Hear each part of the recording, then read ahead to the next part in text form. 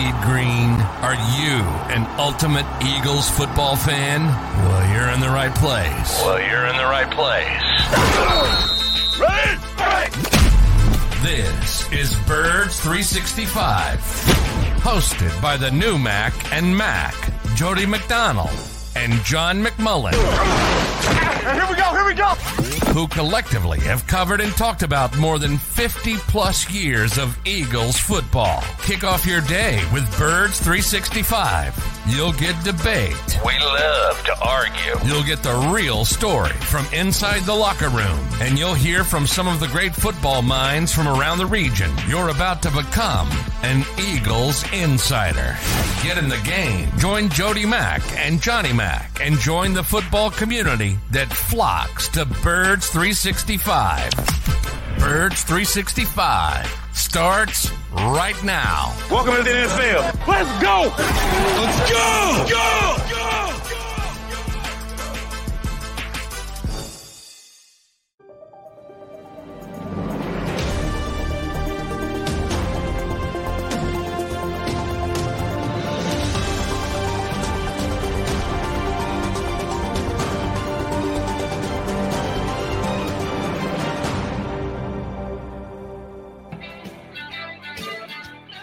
It is a football Friday here on Birds 365.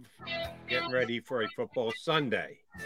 And then there was one undefeated teams in the National Football League, and that would be your Philadelphia Eagles. Who had that bet, by the way? The Eagles would be the last undefeated team. There might be a couple out there that have cashed that ticket now. And yes, the Eagles can get beat this week, and then the Dolphins and Eagles would have lost on the same weekend, but since the Dolphins did play a Thursday night game, and we'll have to find out about the condition of their quarterback, Tua Tagovailoa, there is only one undefeated team left in the National Football League.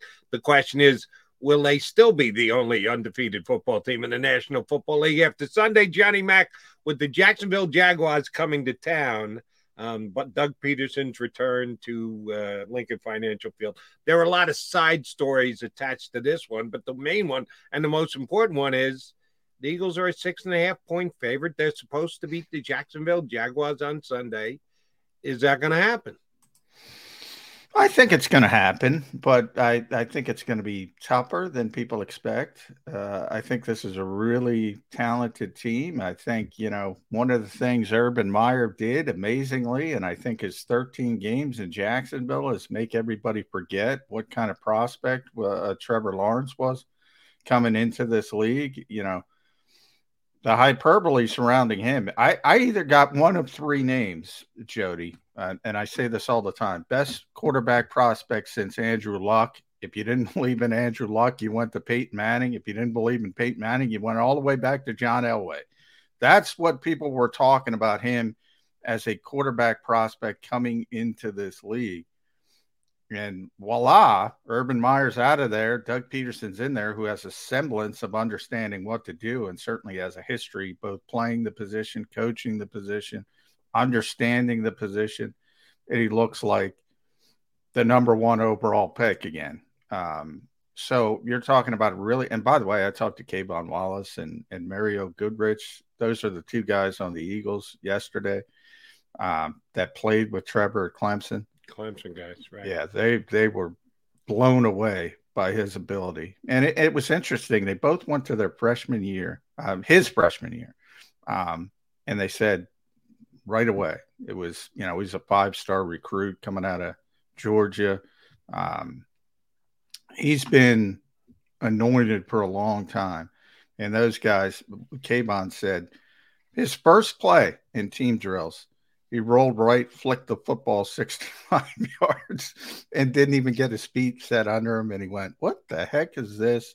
And Mario just talked about his football IQ. He knew what to do as a freshman, and obviously they went on to win the national championship. But so that's what Urban Meyer, a pretty big accomplishment, by the way, Jody, that make everybody forget, and now they're starting to remember again. So it starts with Trevor, but there's a lot of other players. And you look at the number one pick this year, and a lot of people were saying, how can Trayvon Walker be the number one pick? He barely played at Georgia. Same thing with Jordan Davis. They had so much talent. They just rolled him and rolled him and rolled him. And all of a sudden you see him out there and you go, oh, I get it. Because he's so athletically gifted. Josh Allen, the other Josh Allen, people forget how gifted he is. And all of a sudden, these guys are coming along at the same time. And you say, look, I don't want to overstate it. I don't think they're a legit contender yet, but I think they're a legit contender in the AFC South, which is turning out to be a poor division. And I might call them the favorite right now to win the AFC South. Well, they are, as per the standings, at 2-1, puts them atop the standings. So why not call them the favorite? And I'll roll out an old sports axiom that you'll get, but some of our younger listeners might not. The only guy who could stop Michael Jordan was Dean Smith, because he didn't always play him at North Carolina. Apparently, the only one who can slow down Trevor Lawrence was Urban Meyer, his coach last year with the Jaguars. Doug Peterson not doing that as he's off to a very good start here in year number 2 of his NFL career. A little housekeeping before we get into more Eagles stuff here. Injury report. Yesterday, they had the laundry list of rest guys, load management. I call it what you want. We're putting them in bubble wrap in the middle of the week type guys. But Thursday's injury report, a little bit more indicative of what you're probably going to see on Sunday. Boston Scott's still out. Didn't know if he was going to be one of those where overly precautious, keep him off the field. We'll get him back out there. A lot of guys who did not practice on Wednesday were back and were at least limited participants yesterday. Boston Scott was not. What did you hear on Boston Scott? And if he's not good to go on Sunday, will we get our first look at Trey Sermon in a Philadelphia Eagles uniform? Yeah, I think we will if Boston's unable to go. We'll obviously get know more today, this morning, when I get over there. But it's not good from this perspective. Boston's one of the guys who you have open locker room on Wednesday, Thursday, Friday. Boston's one of the guys that's always there, and he wasn't there on Wednesday or Thursday. So, some of the other injured players, Milton Williams, who's banged up, and, Dallas Goedert with the shin, and they were all there. So, you kind of know it's not serious. With Boston, it's probably a little bit more serious. So I think there's a good chance that he's not going to play, and you see Trey Sermon, but maybe Trey Sermon active. I don't think you're going to see a lot of Trey Sermon. I think you just ramp up Kenny Gainwell and give him the touches you were giving Boston Scott, and you go more of a 2-man rotation instead of a 3-man. That would be my guess. But that's just purely speculation. But I don't think, and we'll see. And AJ Brown, by the way, is about to have his second child, so don't worry about him at all. I know a lot of people see personal reasons, and they think horrible things, but nothing's going on with AJ Brown. But with Boston, I think there might be an issue there, and we'll get a clearer indication this morning. Now, you should know. I should know this. You hopefully do. I don't. Shame on me. Does Boston play? We debate all the time about the return game, and he should be the guy taking back kicks, because to this point, Quez has looked like the guy who shouldn't be doing it, despite the fact that he continues to do it. Other than returning kicks as a possibility, which he hasn't done in any of the first 3 games, does Boston play any on special teams? A little bit, but he's not a core guy. He's not, he's just mainly a returner. Sometimes he's the up back when somebody else is returning. But no, doesn't have a large role on special teams. Didn't think so.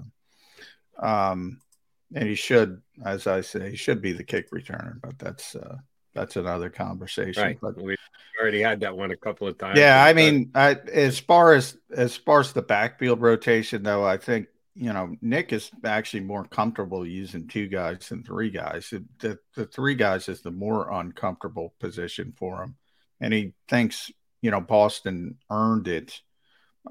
So he's probably a little bit more comfortable, to be honest, using two guys.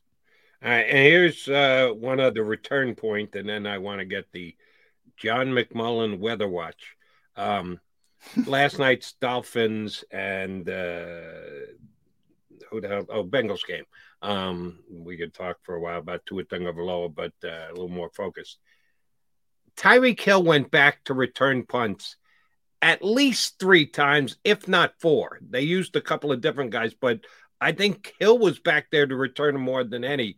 And, oh, by the way, I don't think he really even played it. Either fair caught him or let him bounce.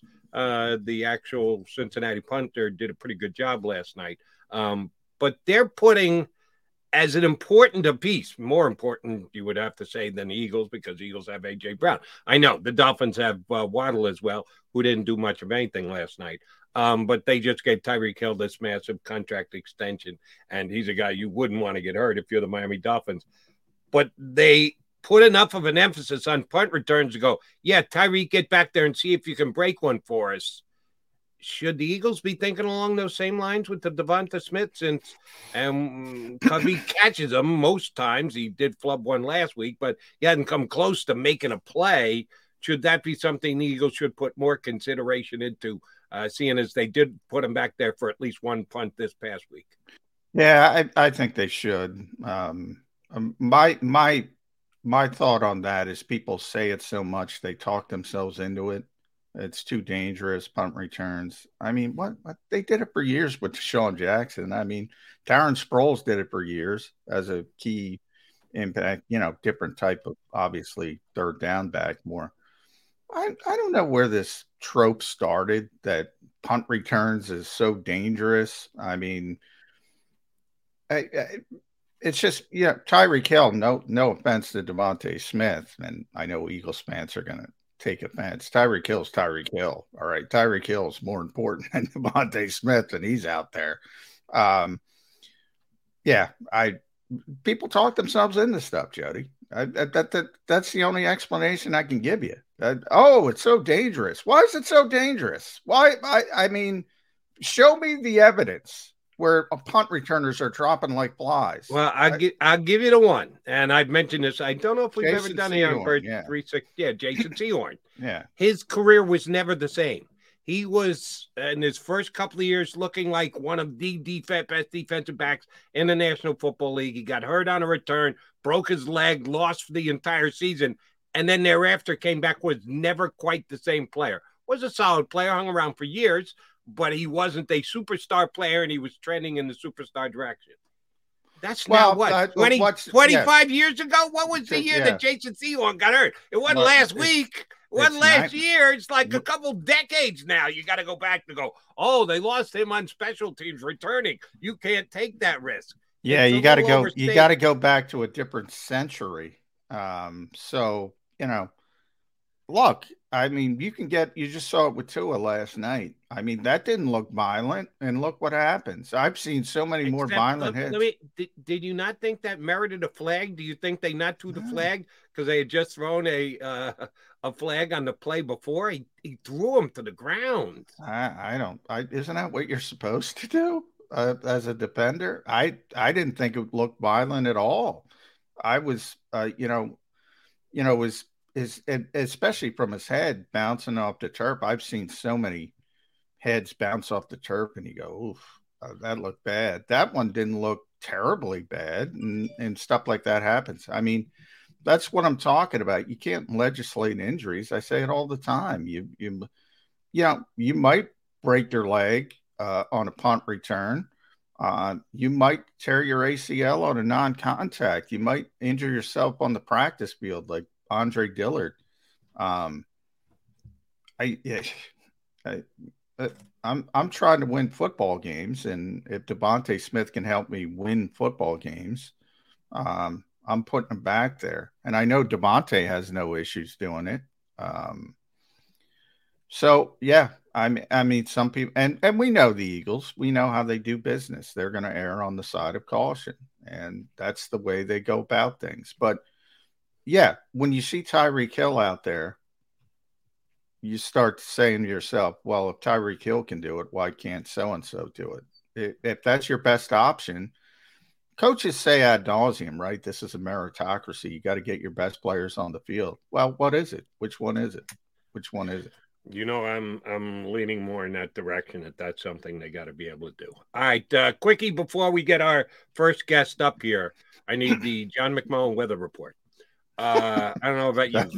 I'm bringing up my app, Jody. I wasn't ready for I got the dog out early this morning, and that's Howard Eskin. Regular gray T-shirt, nothing big today. I went outside, a little chilly. Last day in September, fall has officially arrived. I think it's supposed to be about 60 degrees with a chance of rain. The hurricane coming up from Florida will be bringing a whole bunch of rain here over the next couple of days, and it's still raining down south. All our thoughts and prayers out to everybody, including our next guest, who we'll get to in just a second. What should the attire be? I know you're in the climate-controlled, ensconced press box on Sunday, but for the Birds Nation that will be sitting in the seats, what are you suggesting, Mr. McMullen? Low. Yeah, I go back to the Caddy episode of Seinfeld. You know, wear a rain jacket, and if it gets a little bit too stuffy, take it off. You know, that's what I'm going to recommend. I think Saturday's going to be the washout, so I don't think Sunday's going to be quite as bad. But there are going to be 50% chance of showers, so wear the rain jacket, light low rain jacket. If it gets a little bit too uncomfortable, you just take it off.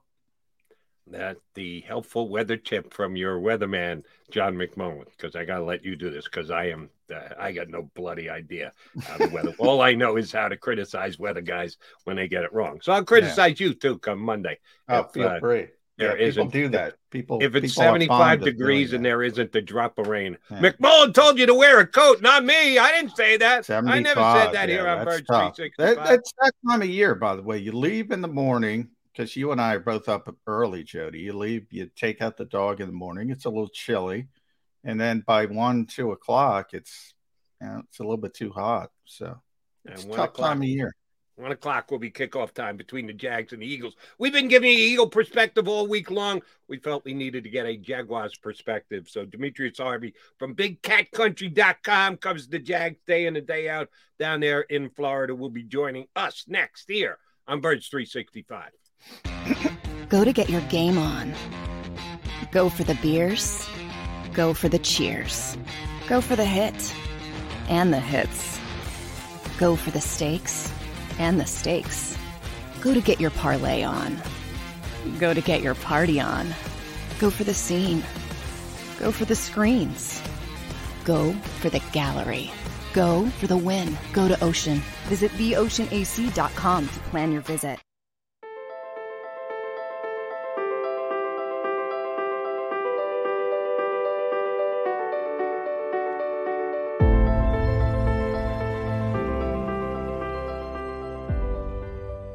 Jeff D'Ambrosio, Destination Downingtown's 5-day used car super sale.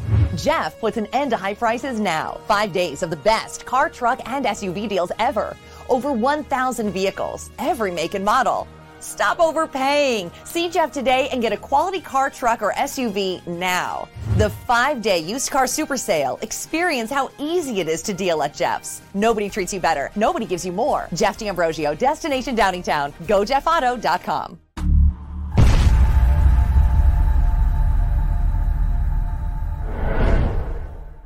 Score and save this football season on your car insurance. Before the next game, save up to 40% on your auto insurance policy. That's right, 40% savings. Call an Audible this season and contact the Del Val Insurance Group. They're an advocate for you, not an insurance company. That means they'll get you the right coverage and save you up to 40%. Call managing partners Fran or Jim of Del Val Insurance, 215-354-0122, or score and save at dvigi.com. dvigi.com. Hi everybody, my name's Jason Lombardi. I'm an inspector at Drytech. At Drytech we offer 3 major services. The first one being basement waterproofing. The second service we offer is foundation and structural repairs. And then the third service that we offer is mold remediation. If you feel you are having a waterproofing issue, give DryTech a call or check us out online.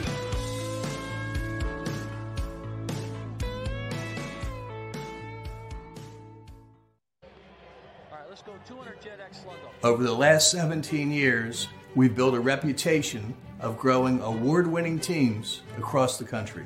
Staffing is not easy, but that's what we do every day, all day.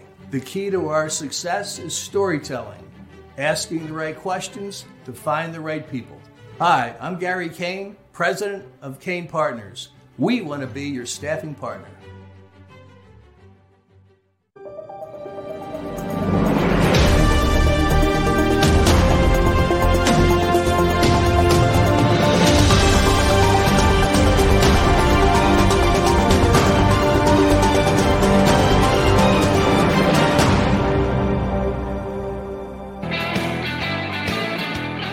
Countdown is on to game number 4 for the Eagles this year. They bring their 3-0 record to the link against the Jacksonville Jaguars and a coach they're pretty familiar with.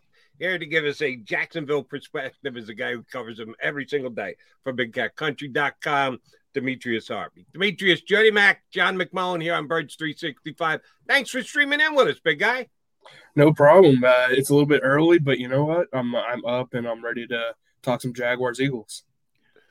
Yeah, Demetrius, obviously for us in Philadelphia, it's got to start with Doug Peterson, which I imagine is understandable from your perspective. But after going through Urban Meyer and getting to the, I don't know what you want to call it, the professionalism of Doug Peterson, I said it was the easiest prediction for me that the people of Jacksonville were going to be thrilled with Doug Peterson. How thrilled are they? Yeah, they're over the moon. I mean, you go from a guy who last year, honestly, was just demonstrably bad in terms of everything that could happen in Jacksonville in terms of the head coaching and just the player organization. You know, the players were fed up. They were in a dark time. Doug Peterson mentioned, you know, this team needed healing, and he was right. And, you know, that's sort of what he brought along during OTAs, during training camp. And then now into the season, you can definitely see that there's a complete 180 in terms of the coaching style, the maturity of the team, the organization. You know, last year there were times where no one would know what the schedule would be from a day in and day out basis. You know, Urban might leave early, Urban might, you know, arrive late. Just little things like that. Now it's an actual schedule. You know, I think that helps. It's just the little things that you would expect to just come natural to any coach. Urban didn't have that last year, but Doug Peterson obviously has that. Yeah. He has the professionalism and he knows exactly what he's doing. So it's been great. I think that Jaguar fans are really excited. Let me follow up on that, Demetrius, because we hear this phrase a lot, that you're a culture builder when you come to a National Football League team as a new coach. And certainly the culture would probably be described as toxic last year. Certainly not the case this year. Is there anything tangible that you can put your finger on? You'd say, all right, this is what they mean by culture change, the culture that is the Jacksonville Jaguars. I know we're only 3 games in, but Doug's been in place for months now. Is there one thing or several things, an overall thing that you could say, here's where the culture of the Jacksonville Jaguars is because of Doug Peterson, and that just was not the case before? Yeah, I mean, you can see it in the little things, you know, during press conferences, how the message is being relayed. You know, everybody seems to be on the same page. Last year, it was, you know, this and that, and I need to do this, and he needs to do that, and Urban didn't really know exactly what was going on most of the time. So when you look at what Doug Peterson has been able to do, you can tell that this team has been bought into whatever message that he's putting forward. You know, he comes in and I know everyone laughs about the ice cream and the things of that nature and, you know, the sort of easygoing, laid back mentality, but you know, they're actually really they're really going hard, you know, in practices. You know, last week, or it was either last week or the week before, on a Thursday practice, they played 65 plays. You know, it's those things and the ability to, or they want to work hard and to get on the field and actually have success and win football games. I think that's been sort of what's been changed in Jacksonville. Now, obviously, it's only 3 games in. They could easily just lose the rest of their games this season, and people would probably say the culture is terrible. But for right now, it just seems like they actually know what they're doing. They understand the plan and the goal set by Doug Peterson. Yeah, I mean, to get back to your schedule point, Demetrius, I always joke, if you ask Andy Reid what his schedule is going to be on September 30th in 2026, he can tell you. He can tell you. And Doug comes from obviously that sort of mindset. So it is interesting, the little things and how they can change things. But to me, and I was telling Jody before you popped on, the greatest accomplishment of Urban Meyer is making people forget who Trevor Lawrence was. I think people forgot just how talented and just how gifted a prospect this kid is. And obviously he's AFC Offensive Player of the Week. How good is Trevor Lawrence for the people in Philadelphia?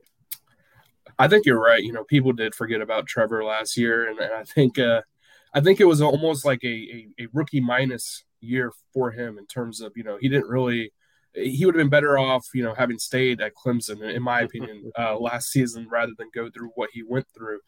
So, just going through an actual training camp and sort of understanding that he's a starting quarterback, you can tell that there's a change in mindset. Last year, after every press conference, he was down.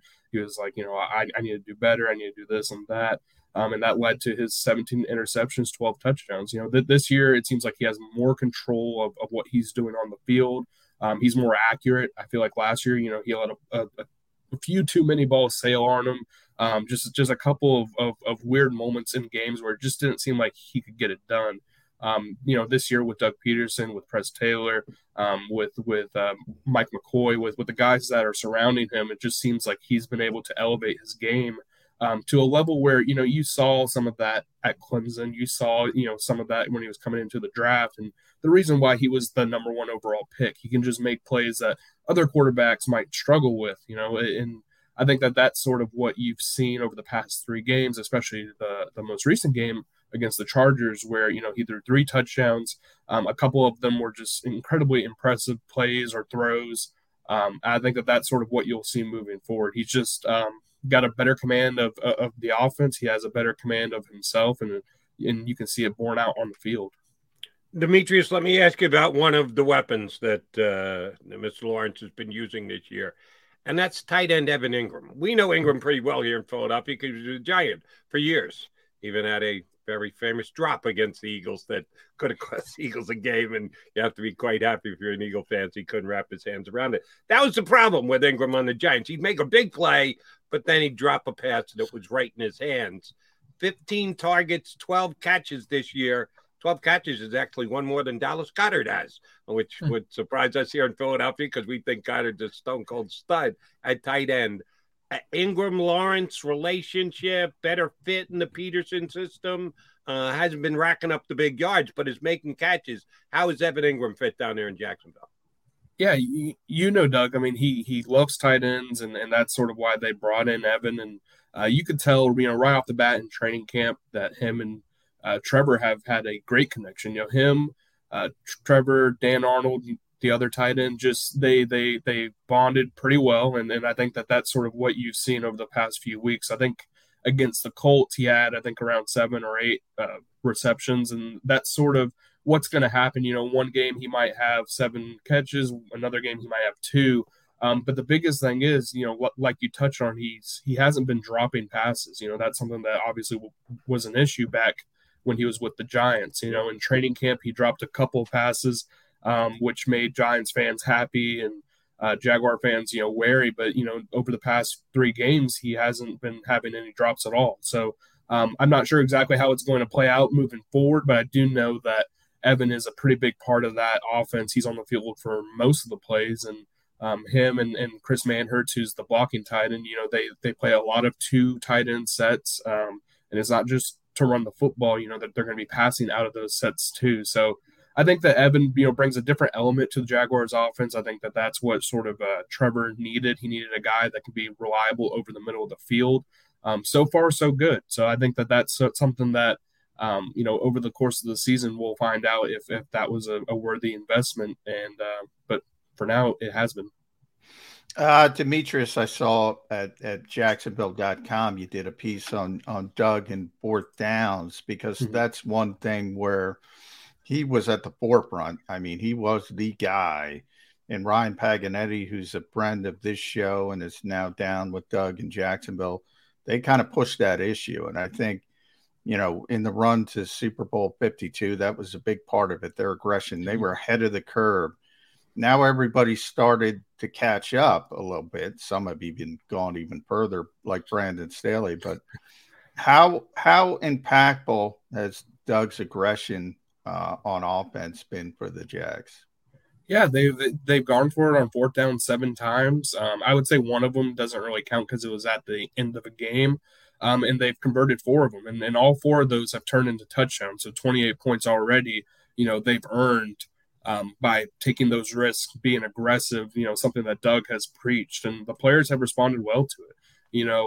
A couple of players have said, this is something that gives us more confidence. The defense is sitting there like, the team is about to go for it on fourth down at the 50-yard line. We're ready to go. We're ready to go and get a turnover. And I think that on 2 of the fourth downs they went for, they were able to stop the team, or I think all 3 of the fourth downs that they went for but didn't get it, they were able to stop the team for a 3-and-outs or a turnover. So I think that sort of, aggression will be, played out as the course of the season goes on to see, if it was worth it. But so far, they've been, I would say, one of the top teams in terms of taking those calculated risks and actually, getting points out of it or stopping them on the other end. So right now, everybody seems to be happy about the aggression. Of course, once they go for it on fourth down and it doesn't get done and it seemed like a risky situation, people might get a little bit more mad. But I think that you're right.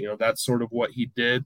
In 2017, going for it on fourth down, I think 26 times during the regular season, 29 times, obviously on the Philly special plays. So you have that change where sometimes it seems like there's not supposed to be a fourth down call for that play, but it ends up working out. I think that's something that the players have responded to, and that's what Doug is going to continue to do as long as he's a head coach. Demetrius, one more offensive question out of me. I want to get your read on the Jaguars running back situation. Seems somewhat similar to the Eagles. That James Robinson is the lead back, much like Miles Sanders is here. You got a talented, come out of the backfield kind of guy. Travis Etienne, they used the first-round draft pick on 2 years ago. We're planning on making him wide receiver. Just another one of the Urban Meyer wacky revelations that didn't quite pan out, but is being used both to carry the football, but maybe more so coming out of the backfield. It seems to have worked pretty damn well to this point. How do you think the backfield rotation goes for the Jaguars this week against Philly? Yeah, I think it's going to be similar to how it sort of played out over the past couple games. I think that James is going to be the guy who gets the, maybe 15 to 20 carries and Etienne's going to get those, 10 to 12 carries a game. I think that that's something that they've liked over the past few games. I think that James coming back from that Achilles injury, no one really knew exactly how good he could be, over the first few weeks of the season. I think that everybody down here in Jacksonville in the local media understood that, he will be back by week 1, but we didn't really know exactly how he was going to look.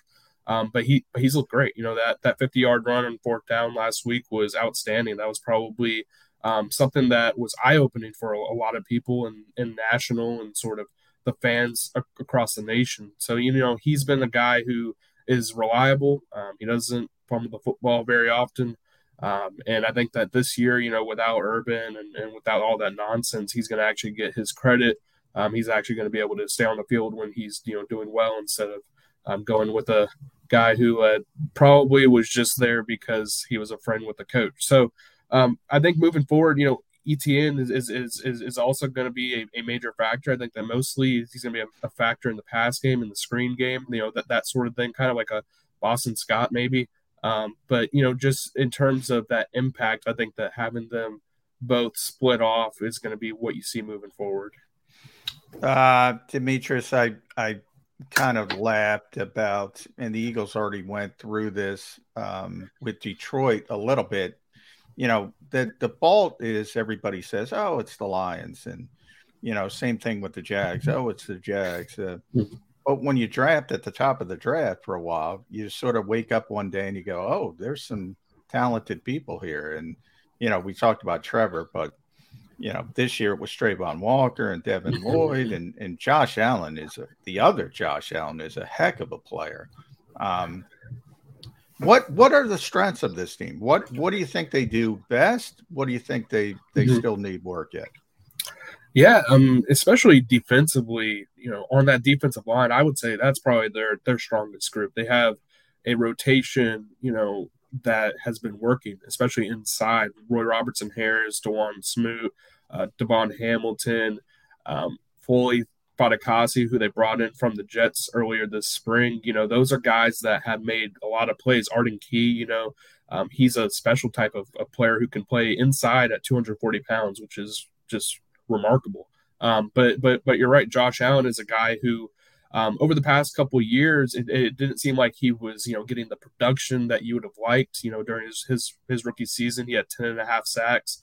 You know, over the next couple of seasons, I believe he only had around 9 combined. So, you know, that sort of transition this year, when now you have Trayvon Walker coming off the other side, you have a lot more players who can, you know, sort of help him out almost by taking up blocks. You know, now he's getting more of one-on-ones. He's able to play within his game a lot better, and I think that's being shown over the first, you know, few games of the season. But the strength of this team really is, you know, right now I would say centered on its defense, and then if you go over to the other side of the football on offense, I think that Christian Kirk, we haven't really talked about him too much yet, but, you know, he was a guy who supposed to be a overpaid wide receiver. Everybody laughed at the move, but, you know, over the first 3 games of the season, he's turned out to be fantastic. I think he's been worth every penny so far. You know, obviously he has to still put up more numbers and produce and all that good stuff, but the guy really has a really close connection with Trevor. I think that he's somebody that's going to be relied upon over the course of the season. I think that he's somebody that you can rely on. All right. Yeah, I do want to follow up on the defensive side. John asked you the question about Doug and his aggressiveness on offense, that he was ahead of the curve with 4th down shots and now is being copycatted somewhat around the league. How do you compare the aggressiveness on offense to Doug to the aggressiveness on defense? Jags are 2-1 because of both their offense and their defense. Is the defense as aggressive as the offense? I think it's similar. You know, they don't sell out every single play or anything like that. You're not going to see exactly the model that the Bucs use, where they're just going, you know, different kind of blitzes and things of that nature. But, you know, they're definitely aggressive on 3rd down. You could tell that they do a lot of stunts. They do a lot of game action against the opposing offensive line, and I think that's something that has had success for Jacksonville. You know, guys like DeJuan Smoot, like I mentioned, guys like Arden Key are able to come in on 3rd down and sort of be those pass rushers inside, where then you have Trayvon Walker and you have Josh Allen who's able to do the same. And we haven't seen it very much, but Devin Lloyd is another guy, you know, out of Utah. He was able to rush off the edge plenty. So, you know, he's a guy that can come in and sort of be that aggressive guy, getting after the passer too. So they're pretty aggressive on defense. I wouldn't say that they're as aggressive in terms of, you know, whatever you would equivalent going forward on 4th down would be as the offense, but they're a very, you know, stout defense. They build themselves on stopping the run, and then once they can do that, they just get after the passer. Want to talk about the coaching staff a little bit beyond Doug, Demetrius. You know, Mike Caldwell was here back in the day as a linebacker and as an assistant with Doug Peterson. What's interesting to me is Mike was with Tampa Bay last year, and Todd Bowles came up with this brilliant game plan to deal with Jalen Hurts, and I've been surprised that nobody's tried to replicate it. Do you get the feeling that Mike is going to dip back into what Todd did in the playoffs? Because Jalen's playing at an MVP level. And then Doug brought in two guys that are very, very close to Nick Sirianni. Mike McCoy, you mentioned before, Jim Bob Cooter, who was here last year. They kind of know where all the bones are buried, so to speak, when Nick Sirianni wants to do in high leverage situations. Have you guys sort of delved into those topics this week? We haven't had a chance to talk to Mike yet, just because of the hurricane and things of that nature. But we talked to Doug about his familiarity with him or the guys on his staff that are familiar with Nick, and I think that's sort of something that they'll use. They've sort of downplayed the close connections thing.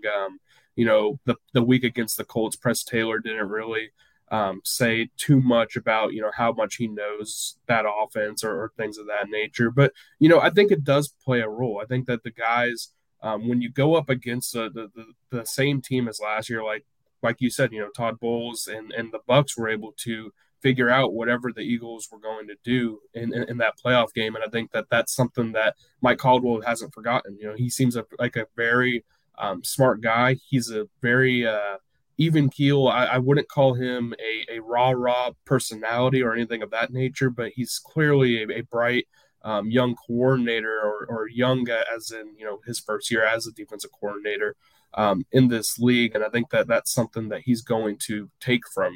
He's already took from guys like Todd Bowles, who he's worked with. He's taken from other coaches that are celebrated in his past, and I think that that's something that moving forward, you're going to see a lot of. I can see it this week. I don't know necessarily, or I don't want to say and predict that they're going to be able to, make the Eagles look like what they did against the Bucs last year. But it is something to think about, just because, this is probably one of the better defenses, in my opinion, that the Eagles will face this season so far. So going up against a guy like Mike Caldwell, I guess this is his first test to see, what he's got. Demetrius, we've either seen or read all of Doug Peterson's media availability. As you can understand, it's a pretty big deal up here. Super Bowl coach returning home for the first time. But give us the feel of Doug's communications with the players on the Jaguars this week. Do they know what Doug's history is here? Do they know how much this could potentially mean to him? Doug was an emotional guy when he was here, and he's done a good job, I think, of keeping his emotions in check this week. But has there been talk around the team about, hey, we got to go out and get this one for coach? I think there's been some rumblings of that. I think that they know how important this can be, because if they were in a similar situation, they would want it to be that much more important. Wait, whoa. Hold on. You telling me this team's going to go out and win one for Urban Meyer? No shot. No chance. That's not happening. Yeah, maybe not for Urban, especially late in the year then.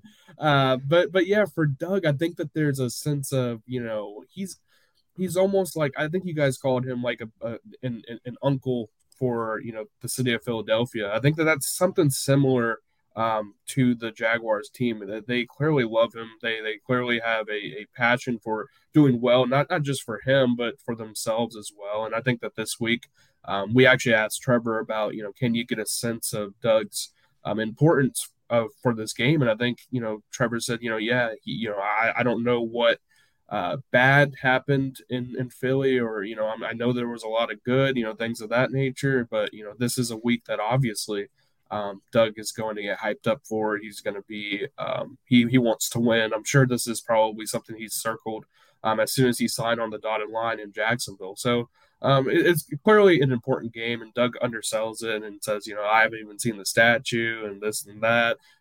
He makes it seem like it's not a huge deal, while it is a big deal at the same time. So I guess we'll see, during the game, we'll see his reactions. We'll see what the crowd reaction is with him. And then if they win or lose after the game, maybe he'll say something. If they win, maybe he'll say something like, I got him. If they lose, he's probably going to undersell it. That's sort of how it goes.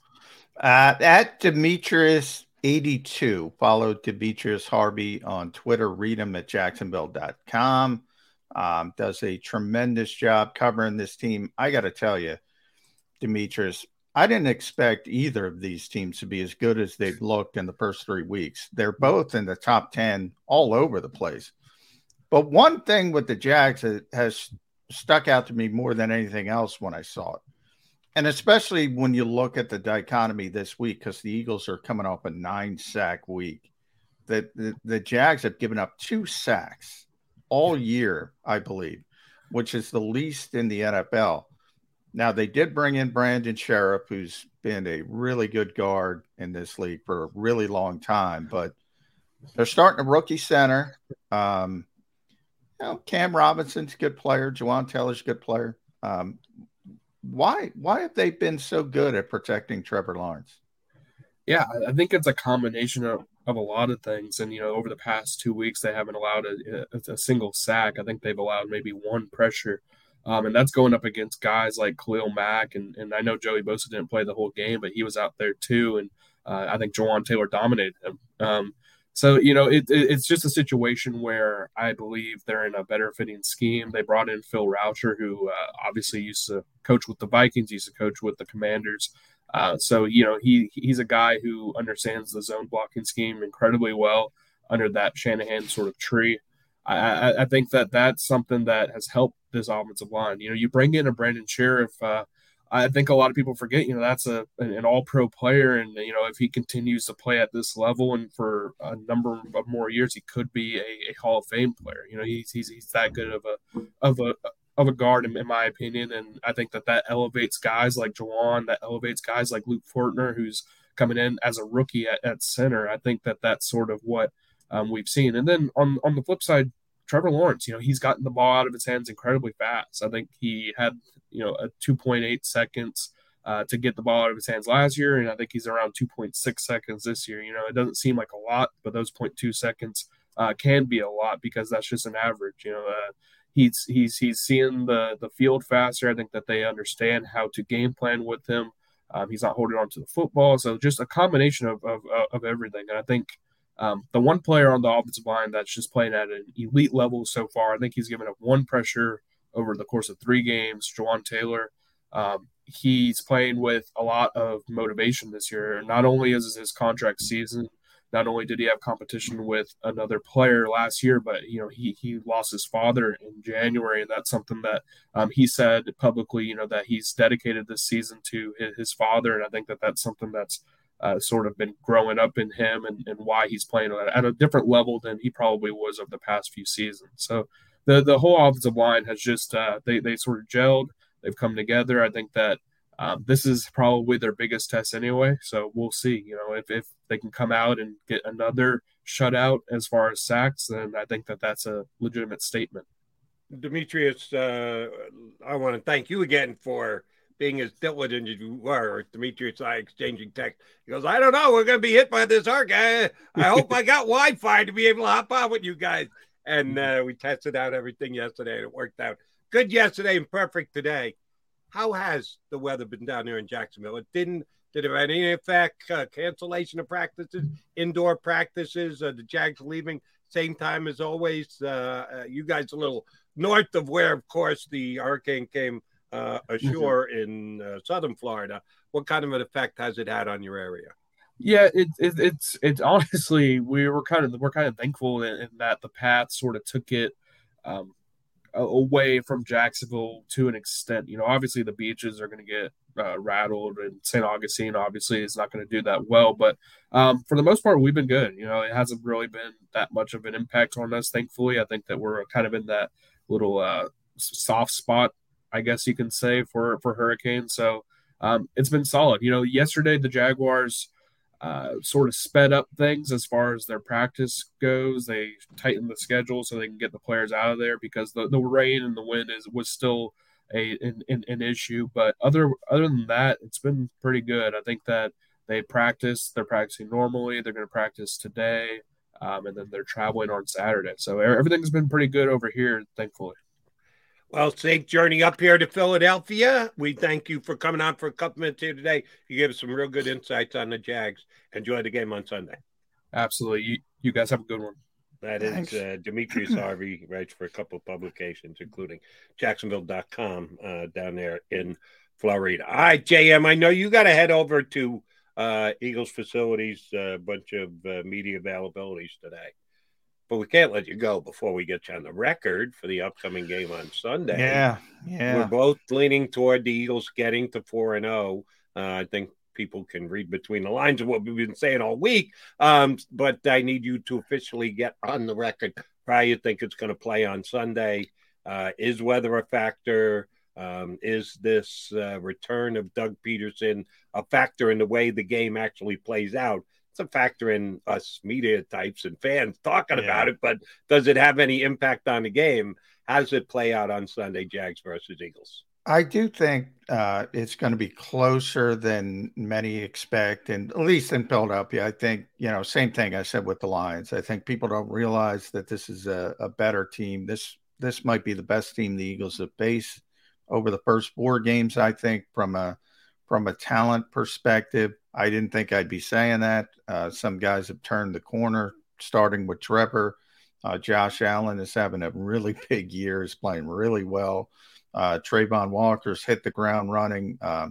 Lloyd has hit the ground running. Is in the, he'd probably be the rookie of the year defensively, at least over the first a number of games and small sample size. But they have some good players on that side. Brandon Sheriff, we just talked about, some better. Christian Kirk, people laughed at the contract. I think Demetrius is right.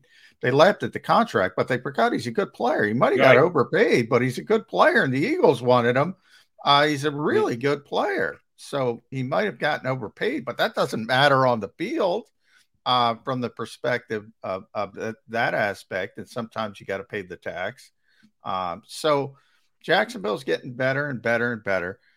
I do think they still have to learn how to finish games on the road. They're still very young. I think that's going to be an issue. Philadelphia is a very difficult place to play. So I expect the Eagles to win, but not by a lot. I don't think they're going to cover that number. I think it's going to be like a 24-20-ish type of game.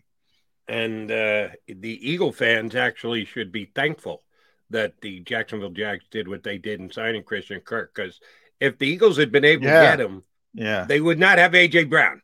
A.J. Brown would not be a Philadelphia Eagle right now. That would have been their big offseason wide receiver acquisition, and A.J. Brown would either still be with the Tennessee Titans or would have been traded elsewhere during this offseason. So a tip of the cap, say thank you to the Jags for getting Christian Kirk. Now, you correctly point out he's a good player.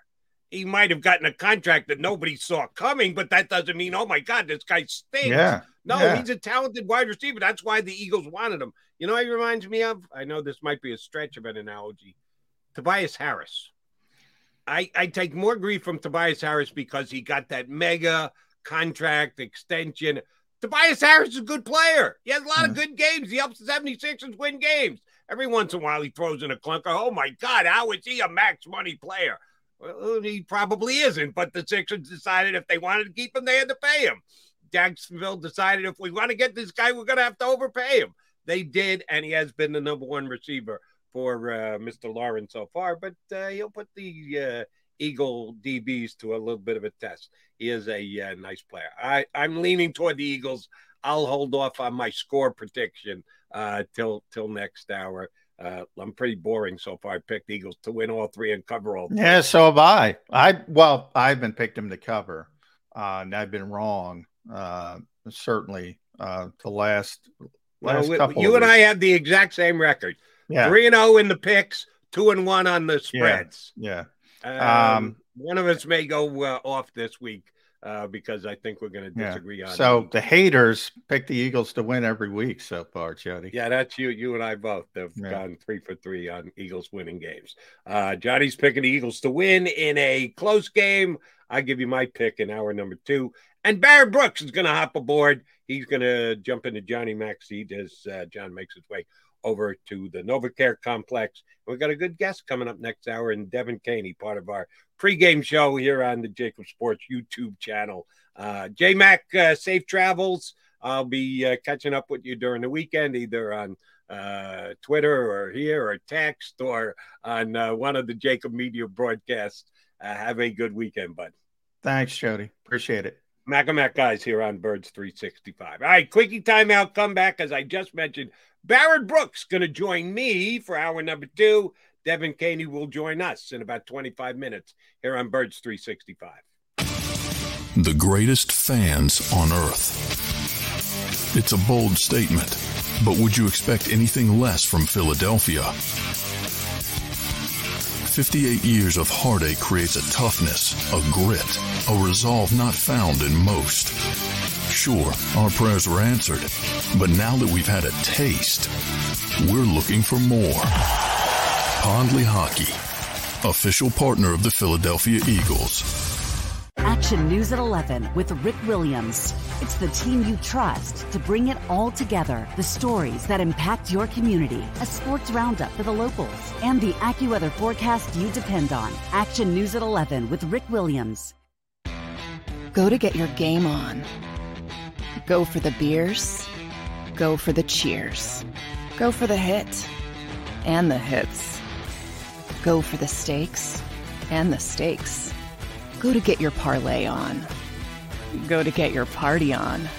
Go for the scene. Go for the screens. Go for the gallery. Go for the win. Go to Ocean. Visit theoceanac.com to plan your visit. Since 1977 at Rafferty Subaru, we have always been about our customers and the community. Early on, a safe and durable option, we've evolved to become the best overall brand according to Kelley Blue Book. Over the last 14 years, we've donated thousands of dollars through the Subaru Share the Love event and found homes for hundreds of pets. The Rafferty family is proud of our 45 years in business. This month, celebrate our anniversary with special financing on select models. Visit us and see why.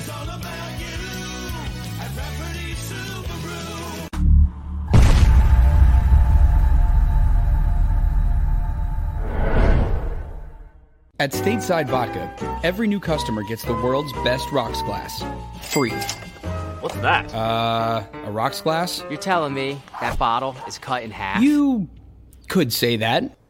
Holy shit. And you're telling me I can get one of these glasses for free? That's right. One free rocks glass per customer with each first-time purchase of Stateside Vodka.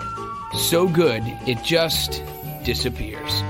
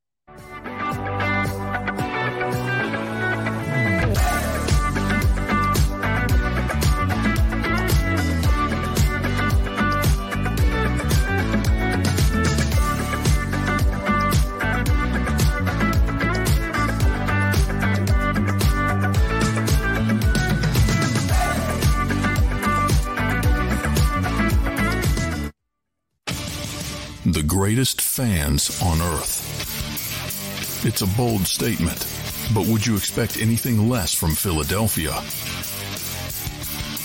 58 years of heartache creates a toughness, a grit, a resolve not found in most. Sure, our prayers were answered, but now that we've had a taste, we're looking for more.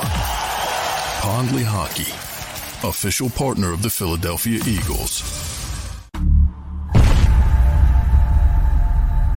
You know how to book flights and hotels. All you're missing is a tool to plan the travel experiences you'll have once you arrive. That's why you need Viator. Book guided tours, activities, excursions, and more in one place to make your trip truly unforgettable. Viator has over 300,000 travel experiences to choose from. Everything from simple tours to extreme adventures and all the niche, interesting stuff in between. So you can plan something that everyone you're traveling with will enjoy. Real traveler reviews give the inside scoop from people who've already been on the experiences you're considering. So you can plan with confidence. Free cancellation helps you plan for the unexpected. And 24/7 customer support means you can travel worry-free. Download the Viator app now and use code Viator10 for 10% off your first booking in the app. Find travel experiences for you. Do more with Viator.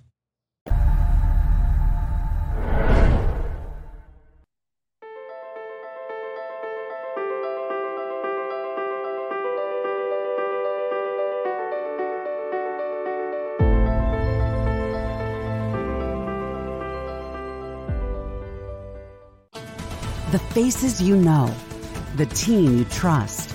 The Delaware Valley's leading news program, Action News. Go for the beers, go for the cheers, go for the hit and the hits. Go for the scene, go for the screens, go for the gallery, go for the win. Go to Ocean.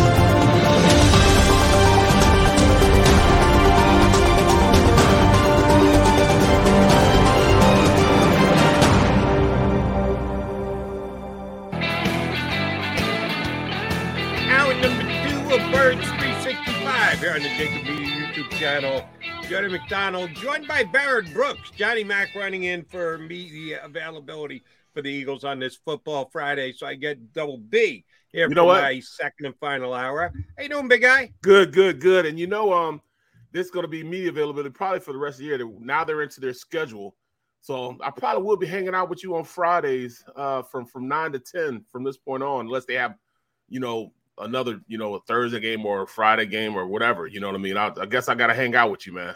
Well, they're creatures of habit, man. Football players were creatures of habit. You got to get us going. Once you get us going in that one direction, it's hard for us to veer off. So, just plug on. You will get no complaints from me, my friend. Thank you for doing it today and any other future Friday you hop in with me. How many of these future Fridays you and I are going to do where the Eagles are undefeated? Well, I don't know, man. I mean, looking at this game, we should be undefeated. I mean, should is not even a strong word. Yes, they had some dominating performances. The last two performances they had is very, very, very good. If you allow me, I'll get into what I'm thinking with this game plan and what they need to do. Please. It's up to you. I know you're the one driving the show. You point me in that direction. I go. You want to spill your bucket right off the top? Yeah, go ahead. Let's go. What the hell are the Eagles going to do to win this game on Sunday against the Jaguars? Well, at this point, they already have an established culture. That's number one. But Doug is bringing in a new culture to Jacksonville. They are a couple of players and a couple about a half a year away from being a really, really good team. He has a lot of weapons on that team. There's a lot of first-round picks that are first-round picks that are high first-round picks. They've been bad for such a long time that they have, probably the most top 10 picks. Second and third only to like Cleveland and the Jets. But as far as first-rounders, on their team that are still on their team. A lot of first rounders that are top 10 picks. So they're talented. They have the talent that's there. Even their two first rounds this year, Lloyd is playing at an unbelievable level, and Walker's playing at a good level also. But they're still a little young. They still don't quite know how to put everything together. Doug has got them going in the right direction. But one thing I don't think the Eagles will do is downplay how good they are. They're going to have to game plan these guys and understand how to, take advantage of them knowing and understanding and being on their second year under Nick Sirianni. So when I look at the offensive side of the ball, if I want to say, all right, how is Shane Steichen going to attack this young and explosive and fast defense? Well, what they do up front, and I'm always going to start in the trenches, is they move guys around. They like to slant. They like to run games, ET stunts, meaning the end goes in and the tackle goes around, or TE stunts, the tackle goes and picks the tackle and the end goes around and the inside and through the A gaps. They try to get the offensive linemen on different levels when they're passing the ball. And, that's how they create most of their pressure. I mean, they had, 8 hits? They have 9 turnovers because they're so fast and they can penetrate. What you do against a team like that is take advantage of their aggressive nature.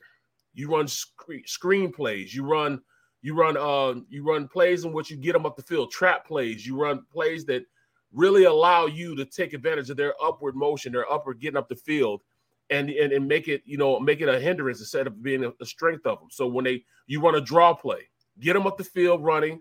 Now you're up on the second level, guards and tackles up on the second level, blocking the linebackers while they have to retrace and try to go back and get the ball.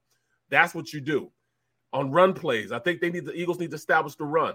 They need to run a lot of zone plays, and they love running the zone play. But when you run zone plays, you don't block men. You block a space. So if they're going right, they're going zone right. We used to call it a 17 lead or something going to the left or to the right. You make sure that you're blocking a space. So when you're scooping a space. So whoever comes in your space, you block them. And when you do that, if you happen to cut one of those guys off or keep one of those guys from slant or twisting into the gap they're supposed to be in, it makes a cavernous hole because you stop somebody from getting to their responsibility. So it opens it up. So, I mean, it can be a disadvantage and advantage. This is a big offensive line the Eagles have with the exception of Kelsey. They can move those smaller guys around, but they got to take advantage of their aggressive nature. I was going to say, the way you describe it, that Jacksonville's not only aggressive, they might be over-aggressive and like to play some games up front, which could potentially leave some open holes. The guy who might be able to have a big running day, it sounds to me like, is the quarterback. And Jalen Hurts has not had to run the ball much the last 2 weeks. We know week 1 in Detroit, they needed him making the plays that he made with his legs to help him put 38 points up, which they needed because the Lions scored 35. Last couple of weeks, not near as much. He made a couple, but they were just because he got flushed out of the pocket and he turned the ball upfield. There weren't that many designated runs. Jalen Hurts' running ability this week against the Jaguars, a big part of the Eagle offense, you think? Well, you heard Shane Steichen earlier in the week. That's exactly what he said. He said, well, we're not putting – and I love how you look at it. We don't just go into a game and say, all right, we're going to do this. We're not going to bump our head against the wall if it's not working. We have so many ways in which we can beat you. If you don't want us to run the ball, we can pass it. We'll get it out to AJ. We'll get it out to Devontae. We'll get it to Dallas. We'll get it to our receivers and tight ends. If you don't want us to pass, you want to take the extra defender out of the box and spread the ball, and you don't want to spread the ball out, then we can go in and pound it with this offensive line, and then we can go out there and say, all right, then if you want to take all that away, how are you going to take our quarterback away? So it'll be a big game for Jalen Hurts if they allow him to run these read options, which are zone plays by nature. So if you run a zone read and the offensive line is running the zone play, there's a lot of opportunity. If that end doesn't crash and the tackle loops around, then it'll be wide open. He just hands the ball off, and the running back will be bumping his head on the uprights. We just got to make sure we play discipline, and that's exactly what this team has been doing and how they've been approaching the game. They're approaching the game crossing their own T's and dotting their own I's. And that's how you become a big-time player. The year I won the Super Bowl, the fact those 2 years, it was supposed to be an All-Pennsylvania Super Bowl the year before Super Bowl 39 when the Eagles were in it. It was supposed to be Pittsburgh and the Eagles, but we lost to the eventual Patriots cheating Spygate all started, with our game in the championship game. But, I digress. They won. They were the better team. I was mad at my team because we didn't cheat well enough. You know what I mean? We couldn't cheat as good as they could. But when I watch this offense, there's so many ways in which they can beat you. But I don't think it's one of those things. You're a jack of all, master of none. You know what I'm saying? I just think that they understand their strengths, and they know their strength is in the quarterback's ability to do whatever you need him to do to win the game. And that's exactly what Jalen does. He needed to run for 90 yards the first game against the Detroit Lions, so he did it.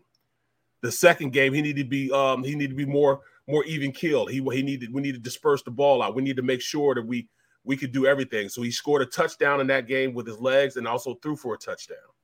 You know, he only had probably 60 yards or something like that in the second game. Then the third game against Washington, we needed his arm. So he went out there and used his arm. He is very inept very adaptive, not inept, very adaptive on how he approaches the game. Shane Steichen understands these traits that he has in him and is willing to nurture whatever it is. So he's not saying, all right, I don't want you to be a running quarterback. I want you to be the quarterback this team needs at that point, and Jalen can do all of them. And he and Shane Steichen seem to be on the exact same page right now. We'll see if that carries over to week number 4. All right, Barrett, I know every time you come on and join me, you do what you do every single day here on Sports Take Show and do a great job. Thank but you. I like to tap into your former player knowledge. From time to time, I either with tongue implanted in cheek or directly question Eagles with their practice routines. I'm an old school guy who believes that to get better, you need to work at it. You need to put time and effort in, and too much rest and too much protection can lead to not being 100% up to speed on a Sunday.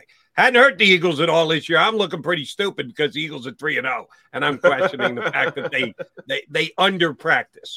And I know it was a while ago when you played, but yourself, your teammates and the like, just specific, like a week this week, like for Boston Scott, he's not going to get a chance to practice. He's got the rib stuff. No commitment yet as to whether he will or won't be in the lineup on Sunday. Better, be a great game for him too. And yeah, Boston could be a contributor this week. Yeah. Better for a guy because you're more well rested. If you don't get the work in, do you feel that you've missed out on something and might not be up to speed on a Sunday? I know there are so many different variables. You can't give me a definitive answer, but I'm just looking for a general answer. Easier, harder, get less practice reps in during the week. Let's talk about specifically this juncture of the season, because that's another variable depending on where you are in the season. A month into the season, better to be well rested, or you'd rather be out there getting reps, and any kind of injury you have that keeps you out of the lineup is something that makes it tougher on Sunday. You know what? It's so hard for me to really say what they're doing is not working because it's working. I mean, they're going out there, they're still playing well. They can be physical when they need to be physical. But I'm always under the impression that in order to play football, you got to play football to get better at football. But I also come from the school of thought where I've seen guys that never practice and will go out and ball, like Marvell Smith, starting left tackles, to start left tackle for the Steelers when I was playing there. Marvell had he had a disc in his neck that was messed up, so whenever he hit it, he'd get a bad stinger. He couldn't even move his upper body, so he never practiced during the week. He would just run and do all that stuff during the week. He'd go through the walkthroughs. He'd do everything but go on 907. He'd do a pass rushing drill every once in a while, but he never would practice for the entire season. But he'd go out on game day and ball out because he knew, number one, he had to be in shape. Number two, that the team needed him. Marvell never practiced, but, hey, he went out there and played masterfully anytime he was out there. Another player that never practiced was, a guy like, Troy always practiced, but there are other guys that didn't practice a lot. A guy like Hines Ward. Hines Ward didn't have any ACLs. So a lot of the times, his body would be beat up, so he wouldn't practice. But he still go out there when we weren't hitting and run routes and, things of that nature. But he played on Sunday. So they have a pretty good sense of who needs to sit down and who doesn't. I don't know who's making the decisions. I know it's not Howie, but I know it's not the coaching staff, and I know it might be how analytics. I don't know what it is they're doing, but they're doing a great job at it. And usually, when you talk about a team going into the season, it's not to the fourth game that you gain their identity on who they are and what they do best. But this Eagles team has shown the capacity to go out there and do a lot of things good. So I still don't know what they are as a team. Another guy I always used to remember flowing into that category that you were describing, didn't practice, didn't affect Steve McNair when he was in the league. never practiced. He never every single day. Steve McNair held out of practice. He's a doubtful. Don't know if he's going to be able to go. And then go out Sunday and throw for 300 yards and run 30 yards. You just threw out any information you had on Steve McNair as to whether he practiced. Irvin Fryer was the same way. Irv wouldn't practice at all. But he always stayed in supreme. Even now, he looks like he can still play. He's like almost 60 years old. He looks like he can still go out there and run a 4.3 40 like he did going to Nebraska. The first pick in the draft. But he never practiced, but he always went out there and had a great game. Michael Zordich, same way. Really? Yeah, Penn State Michael Zordich. I don't remember him as a non-practicer. I remember Zordich. I don't remember being a guy who was better to not practice. Yep. But he always was a gamer. Always a gamer. Fuller was the same way. William Fuller was. One more question for you from the former player perspective, and then our very own Devin Kane, he's going to jump aboard with us. Playing against a former coach, either he left your organization or you left the organization that you were with, and you're coming back to play. You had a good relationship with the guy, maybe had some success with the guy, either team or individual. How much does that play in your mind leading up to the game? Or is it something you can just turn off like a faucet? Hey, it's my team now against this other team. Doesn't matter that I used to play. Doesn't matter I used to play against the coach. I'm specifically asking about the coach's question. How much does it play in the back of a player's mind leading into that type of a matchup? It actually does play a lot into how a player works, how a player's, how a player thinks, going into a game. This is his old team, his old coach, or it might be his old team. I can remember the first time I came back and played against the Eagles.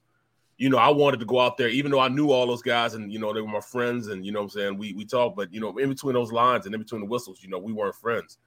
But you always wanted to play at the highest level when you're playing against people that, you played against, you played with, or you intimately, what I'm saying? Like, I knew the organization as a whole for the Eagles intimately because I got drafted by them. But we didn't have the same coach, so it was a different mindset. But I always wanted to ball out against them. You know what I'm saying? My former teams. I always wanted to ball out against them. Doug comes in here. Those players respect him. But please believe they're going to go out there with an attitude that, all right, you're our boy, but we want to show you, what I'm saying, this is the better team.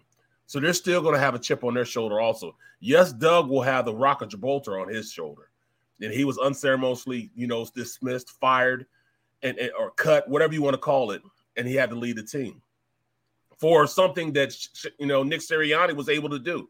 He wanted to have the time to pick his team, meaning pick some players, meaning pick his coaches. And they told him no, but yet they let Nick Sirianni come in and pick his coaches and have some say-so in his players. So evidently the organization learned from that. But it was a day late and a dollar short for Doug. He tried to tell him that, hey, Carson wasn't a good guy. He wasn't good for this organization. He wasn't good for me as a coach, and they didn't listen to him, let him go, and still ended up letting Carson go. So, Nick is kind of feeling some sort of way also. Nick is like, all right, then this is the guy that I replaced. Everybody loves him. So I know I got to make sure that I go out there and crush him, and erase all doubt that I am the primary candidate, the best candidate for this job. There's so much, snake oil being sold to all these players and coaches and everything else. They're mad. Everybody wants to make sure that, all right, I was the best choice. This was the best for me. And look how I ended up. Look what I just did to you. It's going to be a lot of, see what I did to you going on Sunday. Should be fun. You did it on the NFL level. The highest level I ever did it on was Division III as a basketball player, not football player. I remember, though, in high school playing against a guy that I played for during summer leagues against my usual high school coach. I probably played harder that game than any game I played all year long. Exactly. Because I was out there to impress two coaches, my current coach and my former coach. I wanted to show them both. You're right, I can play a little bit. So I expect some of these ex-Doug Peterson Eagles to show up big for the current Nick Sirianni Eagles. Absolutely. On Sunday. All right, Barrett Brooks in for Johnny Mack. Coming up next, we will be joined by our very own, one of the co-hosts of the Eagles postgame show, live from Oceans on Sundays. This week, Sunday at 1, actually 4, because the post-game show comes on afterwards. Doing some work for WIP these days as well. Devin Caney's going to jump aboard here on Birds 365. At Pond Lehocky, we've recovered billions of dollars for our clients, and we're confident we can do the same for you. With over 250 years of combined courtroom experience, we've helped over 100,000 injured clients obtain some of the largest settlements in Pennsylvania. One conversation is all it takes to help you and your family get back on track. If you've been injured in an accident, give Pond Lehocky a call. Go to get your game on. Go for the beers. Go for the cheers. Go for the hit and the hits. Go for the stakes and the stakes. Go to get your parlay on. Go to get your party on. Go for the scene. Go for the screens. Go for the gallery. Go for the win. Go to Ocean. Visit theoceanac.com to plan your visit. Go passionately. Go fearlessly. Go confidently. Go Birds! Go confidently towards your goals with First Trust, Philly's hometown bank for nearly 90 years, and the official bank of the Philadelphia Eagles. We're focused on getting you over the goal line. So go with conviction. Go with trust. Go Birds! And go forward with us by your side. First Trust Bank, the official bank of Philadelphia Dreams. Oh, and go Birds.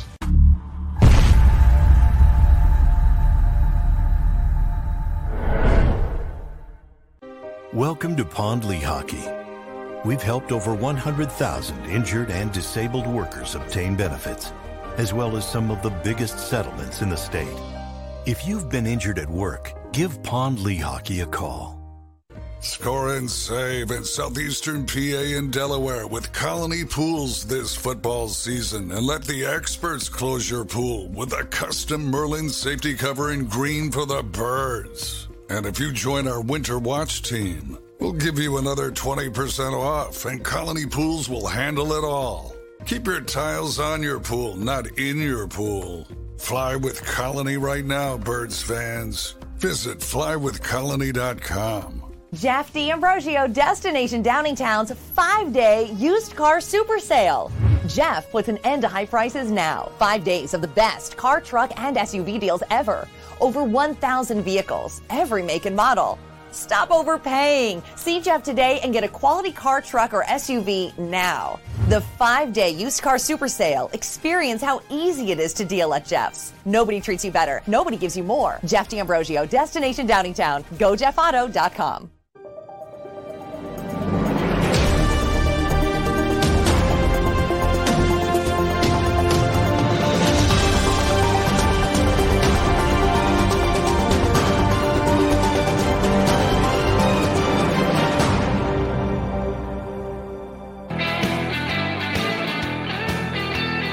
Birds 365 on a football Friday. Barrett Brooks in for Johnny Mack. We've got an hour left to play here, and we're going to spend a good chunk of it with our next guest. We've never had the pleasure of having here on Birds 365. You've seen her plenty here on the Jacob Media YouTube channel, specifically on the Eagles postgame show. We're glad to have her with us here on Birds 365. Devin Caney. Devin, appreciate you coming on board. How the hell have you not been on the show so far? I don't know. I was just going to say, I mean, I'm honored. Thank you for having me on. But, like, guys, been waiting on my invite. Well, hey, I'm telling you, I'm not one of the Macs. I'm Barrett. Even though me and Mac had the same haircut, I'm not him. I'm Barrett. What's up, man? How you doing, Devin? I'm doing well. I'm ready for hopefully another Eagles win. Now only undefeated team in the league, which I can't believe. So, yeah, doing good on this Friday morning. How are you guys? Very good. Can't wait. You mentioned the Eagles undefeated. So that means you've had 3 victorious postgame shows to do so far. We'll see if you get a 4th one this Sunday. What's been the most fun about getting together with the guys on Eagles postgame show so far? Oh, it's been a blast so far. I mean, this Eagles season as a whole has been fun just watching them win. I know it's been only 3 games, but I've had the most fun watching the Eagles than I've had since 2017, 2018 season. I don't want to jinx it by saying that. But it's been a blast going down to Atlantic City. You know, we get to do the show from the gallery in Ocean Casino Resort, which is amazing. It is. It's really nice. It's really nice. For me personally, they hooked me up with the best sponsor ever in Mark's Jewelers. So I get to do a diamond debate segment, which means that every Sunday or Monday night, I'm given a different piece of jewelry from Mark's Jewelers.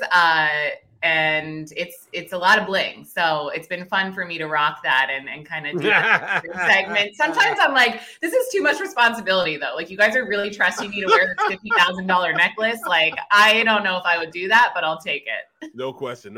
You know, working with I worked with Seth for the past 6 years. He's one of those guys that, you know, you got to know what's going on, you know, and he's very passionate about his Eagles too. How is it working with Seth? You know, because I mean, I worked with the other two before also, but Seth has always been a guy that, you know, we're well respected as far as our football knowledge, but he's more of, I'm the glass half full, he's the glass half empty. How's it work for Seth, like working with Seth that way? It's amazing. Okay, so I mean this in the best way. Seth, if you're watching, if you're listening, he is the most intimidating person I've ever met in my life. I can see that. Yes, I'll second that motion. Right? But in a good way. Like, he has he's so knowledgeable. And I always kind of have a pinch me moment because we watched the game in like a private room upstairs at the gallery, and just hearing his commentary throughout the game, I'm like, how lucky am I? Like, I'm literally sitting in a room and Seth Joyner's breaking down the game, pointing out things that I wouldn't have noticed. And same with D-Gun and Mike Missinelli. Like, these guys are just seeing things that it's really enlightening, and I'm learning so much from them. But he's been great. Like, I think a lot of people ask me, they're like, how, like, aren't you nervous or scared? And like, yes, Seth Joyner is an intimidating human in general. I mean, he played in the NFL, of course, but they're all so nice and respectful. And yeah, it's been a the pleasure. persona's there. The persona's there. But once the camera's off, yeah, one of the nicest guys in the world, very personable guy. You really get to know. And when he really gets comfortable with you, then he starts to really growl and starts talking about, you know, Gannon will never, I mean, they'll go. Oh, yeah. Oh, yeah. That's my favorite thing to do, is like to try to make Seth smile, whether it's on the air or off. Like, it's always a little win. Years. I tried it for 6 years. It just didn't work. I tried for 6 years. I think I've gotten like glimpses. Yeah. I've gotten like a soft smile, like no teeth yet, but maybe a little chuckle here and there. I'm like, yes. Good luck with that one, Devin. All right. Here's where I want to take you next. Know you're busy and popular on social media, doing shows on WIP as well now these days, so you're interacting with Eagle fans. Mm-hmm. Eagle Nation with Jalen Hurts. Certainly he was one of those guys who there was split opinions. Some had already made him as good as Patrick Mahomes, and others had said, this guy's got no chance. We're wasting our time. Why don't we get our next future quarterback ready to go? Well, he's played a lot closer to Mahomes than he is. We need to move on from Jalen Hurts. But you get the feedback from Eagle fans. Mm-hmm. How much has he actually moved the needle? To those who were somewhere in the middle between, this guy stinks, we got to get rid of him, this guy's going to be our quarterback for the next decade. How good has he been in your eyes, and how much do you think he's changed Eagle fans' opinion with the way that he's played first 3 games? So I think it's interesting, for the first time in a long time, maybe ever, I feel like the national media is more in on Jalen Hurts than Philadelphia is on Jalen Hurts yet. And I think my point of view kind of falls somewhere in the middle. I think it's still a little too early to say, like, yes, he's the guy. I want to see if he can be consistently good throughout this season, because it has only been 3 games. And we don't know just like exactly how good the Vikings are. We know the Commanders aren't good. That's not to take away from his performance. I think he's been incredible. He's doing exactly what I wanted him to do. He is proving a lot of people wrong, which we love to see. I know Jalen Hurts loves proving people wrong. He's clearly done the work. He is such a leader on and off the field. Like, I want him to be the guy. I think Philadelphia is just so jaded still from what went down with Carson Wentz, what went down with the last regime, Dougie P coming back to Philly on Sunday, of course, that we don't want to like jump the gun, at least for me, and be like, yes, he's the guy, let's go all in on him just yet. But I'm so happy for Jalen Hurts. I mean, NFC Player of the Month, like, he deserves all of the credit that he's being given. I think Philadelphia fans, as you guys know, are just a little bit, I don't know, hesitant to go all in just yet. That's because we're so used to having September Super Bowls, you know what I'm saying, that, you know, we've only had one Super Bowl at the end that we won. So I think that's what it is. Very cautious, you know, I mean, like I was all in on the Phillies. I was just going to say, like, look at the Phillies. That we have trust issues. Like, can you blame us? Exactly. They're killing me. You're killing me, Smalls. You're killing me, you know, but the one thing that I do know about this team is that they're taking care of business as far as their in-house stuff. You know, they're crossing their own T's, they're dotting their own I's, which has allowed them to be a more fundamental team. And when you're fundamentally sound, you know, it usually takes over as far as, you know, on the field, because a lot of the times you may have more gifted athletes on the other side of the ball.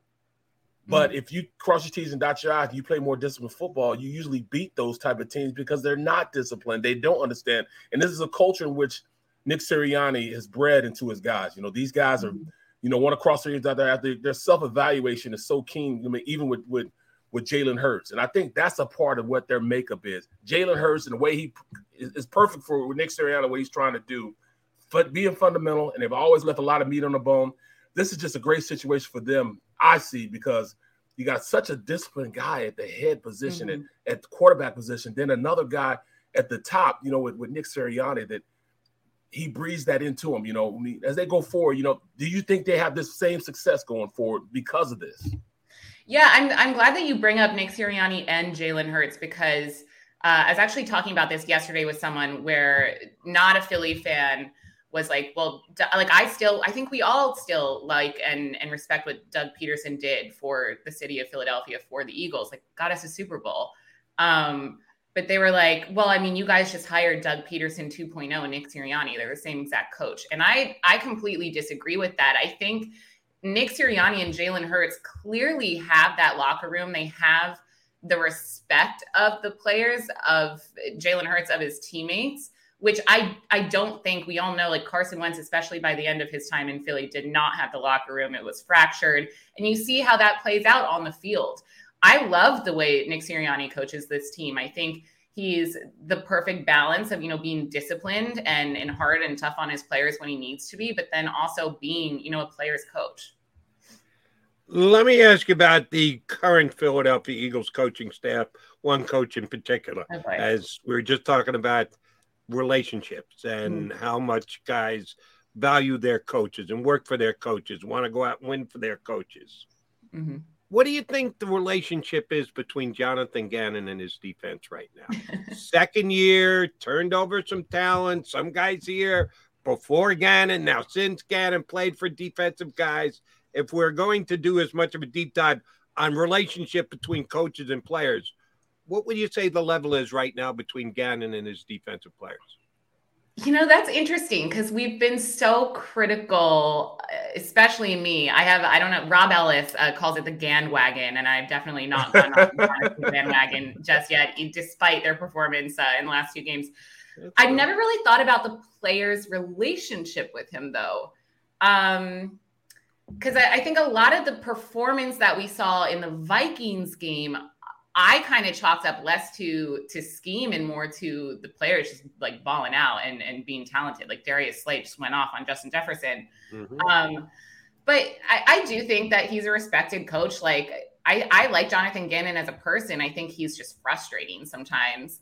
So what you brought up Seth Joyner earlier, watching with him, he brings up a really interesting point, and that is he watches the body language of the guys on defense and if they're communicating with each other, in particular, like the linebackers, kind of seeing what's going on the offensive side and rearranging and adjusting to that.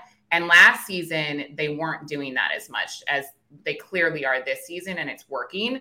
Again, I don't know if that's to Jonathan Gannon's credit or, you know, players just clicking and maybe the chemistry is there with the communication and body language between the defense, but I would assume that they're fine with Jonathan Gannon. Seth Joyner isn't, though, can confirm that. And I don't know if I'm fully on the bandwagon yet.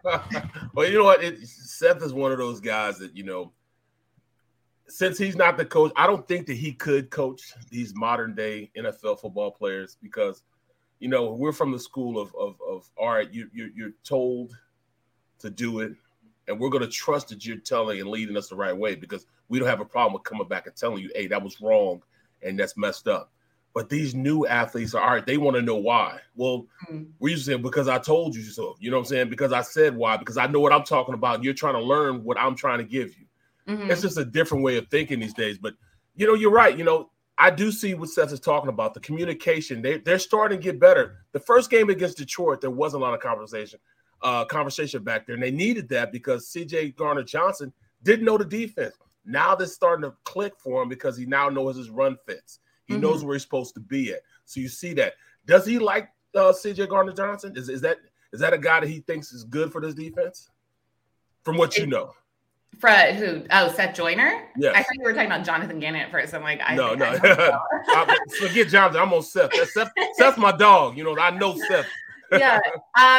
No, I think so. I mean, you know, Seth is usually watching more the defensive line, more so than the secondary. I love CJ Gardner-Johnson, especially now that aggressive. I know how to say his name properly. It was there at first. You know, in Philly, we love the mouthy players. We love the guys who aren't afraid to kind of talk back and have that swagger, that attitude. And he's clicked with the defense so fast. Like, he came in and I was not worried for 1 second that he would take a lot of time to adjust to this defensive scheme. So I'm a fan of him. Seth usually focuses more on what's happening on like the line up front. Now, here's the Seth Joyner question and all Seth Joyner questions. Edwards, linebacker, Seth's position, the position he knows better than any other because he played it dominantly in the league for a year. He's been dynamite the first 3 weeks of the season. My buddy Johnny Mack and I are both big Edwards fans. I was the first one to say last year they should give him a contract extension. They did, only for 1 year. Howie, you should have got about 3 or 4 years. You wouldn't have to worry about it now this offseason. But Edwards has been dynamite the first 3 weeks. Has Seth, as good a linebacker critic as there is, bought into Edwards being one of the better middle linebackers in the league? Yes, I think as far as praise goes with Seth Joyner, he's given Edwards the most praise possible in terms of Joyner words. But I mean, how can you not be a fan of TJ Edwards and what he's done so far this season? Like, it's been so long since the Eagles have even had linebackers that you see being somewhat productive out on the field. So I love to see it. I love what Edwards has done. I like watching the defense improve is enough for me to kind of start to buy into Jonathan Gannon.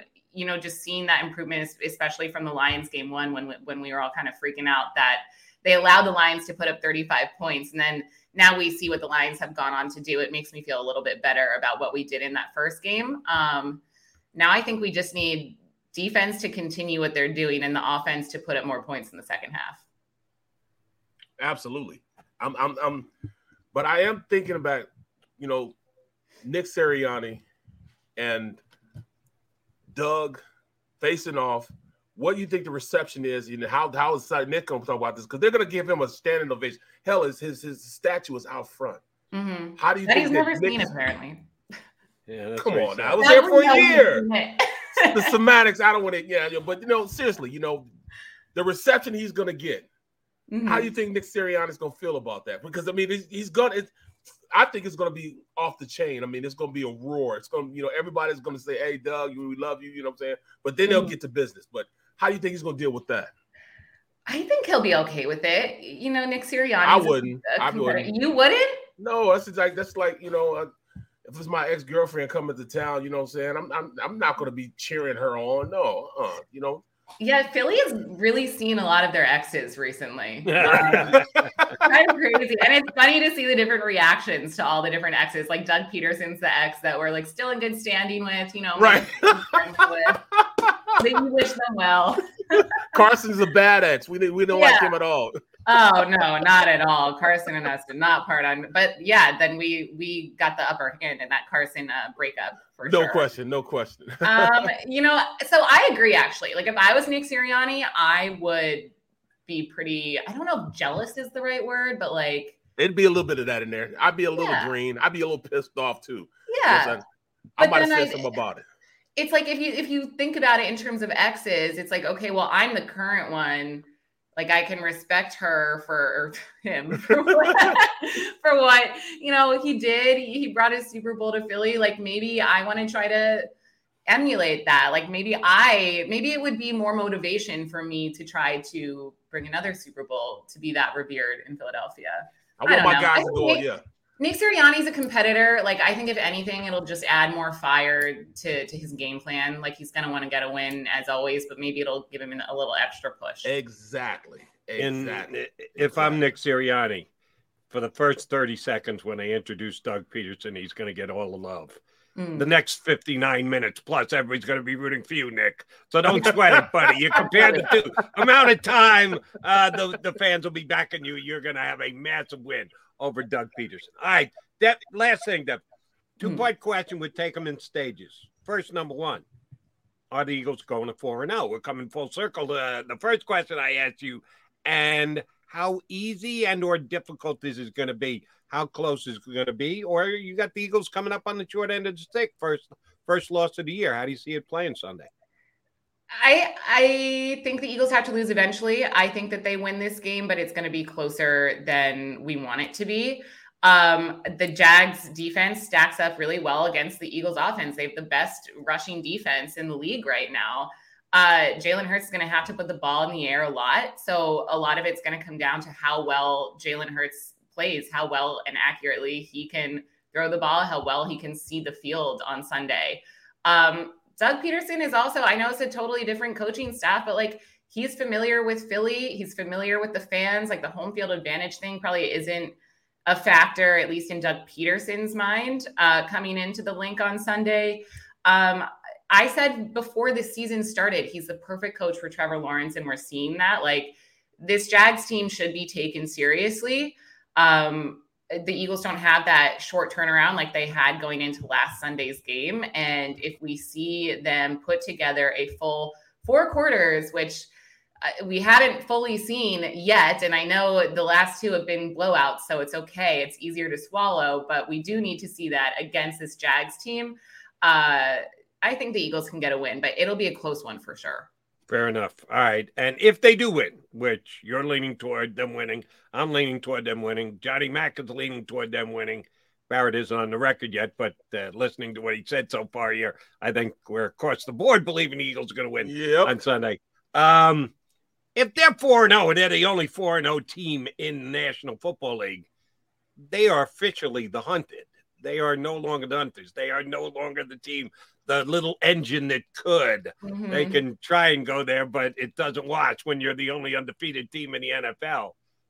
Are they built to do that? To be the team playing from in front, to be the team that everybody's gunning for because they've got the best record in the National Football League? Well, from what we've seen throughout last season and this season, like they're not a team that comes back from being down. So I'll take being ahead, whether it's in a record or in an individual game. But how crazy is it? Like even last night after the Dolphins lost and like, it's almost hard to celebrate the Eagles being the only undefeated team left in the league after what happened to Tua last night. But like, no, it's insane. Like I woke up this morning. I'm like, oh my God, I'm looking at my notes where it still says Eagles, one of 2 undefeated teams in the league. I'm like, how did we get here? Like who would have thought Eagles would be the only undefeated team? But it's scary, going back to what I said earlier in the show, we're not used to that here in Philadelphia. So I think if we can kind of just like temper our expectations, at least for me, like be cautiously optimistic, we'll be okay. And keep Jalen Hurts healthy, please. That's the biggest thing right there. Stay healthy, and I think they'll be okay. I know they'll be okay. Just like I said, I mean, I've been on the record of saying, look, when I sat back and after the Detroit game, I said, look, it doesn't matter who these guys play next. It could have been the Bills. They would have beat the Bills on the second game after the performance they had against Detroit. Because from a man to a man, everybody's like, look, we played atrocious. We still won the game, but we didn't play right. I mean, the offensive line coach went off. Those guys played better. The corners and safeties didn't tackle well. They went off the next game, shut down the best receiver in the league. It's just they cross their T's and dot their I's, and I love the fact that this team is built like that. They take care of their own house, and then they worry about going into and playing a game on Sunday. Yeah, what was the quote that who went off on Jalen Hurts' quote? Like, we don't adjust to the temperature, we set the thermometer or something. Yes, that's great right there. Yeah. I definitely just butchered his quote, but you know what I mean. I loved hearing that. And I think that as long as they set the temperature, like they're the ones kind of deciding the game and how it's gonna play out, they're gonna keep winning. Like this team is talented and we love to see it. All right, I lied. I got one more question for you. Okay. Hit me. Do you know what bling you will be sporting from Mark Jewelers on Sunday? Or do you not know like everybody else and have to wait till Sunday to find out? I actually don't know. So last week I texted Joe, the head of the post-game show, and he told me, because I need to plan ahead. Like I need to adjust what I'm wearing. It depends. Like last week I wore big hoop earrings. So like the neckline matters. So thank you for reminding me. I'm going to shoot a text over to him. Sometimes I'm surprised and sometimes I get to know ahead. So we'll see. And everyone will know as of Sunday when they tune in here for the Eagles postgame show on the Jacob Media YouTube channel. And certainly Devin will be a big part of it. Thanks for being a part of our show today, Deb. We'll get you back on again soon enough. Thanks, dear. Of course. Thanks, guys. Bye. Have a good one, Devin. Devin Caney here with us on Birds 365. All right, Johnny Mac, Jody Mac coming back. Oh, no, Barrett Brooks in for Johnny Mac. Damn, you're bigger than him. How did I even make that mistake? It's the haircut, man. That's the only difference. Hairline the same. All right, skin tone maybe a little different. The beard a little fuller. Damn, how did I screw that up?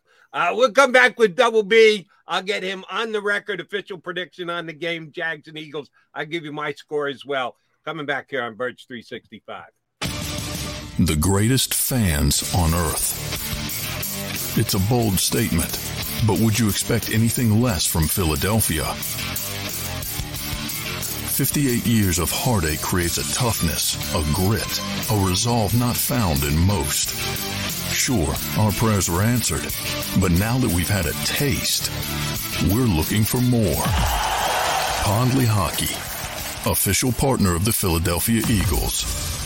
Action News at 11 with Rick Williams. It's the team you trust to bring it all together. The stories that impact your community, a sports roundup for the locals, and the AccuWeather forecast you depend on. Action News at 11 with Rick Williams. Go to get your game on. Go for the beers. Go for the cheers. Go for the hit and the hits. Go for the stakes and the stakes. Go to get your parlay on. Go to get your party on. Go for the scene. Go for the screens.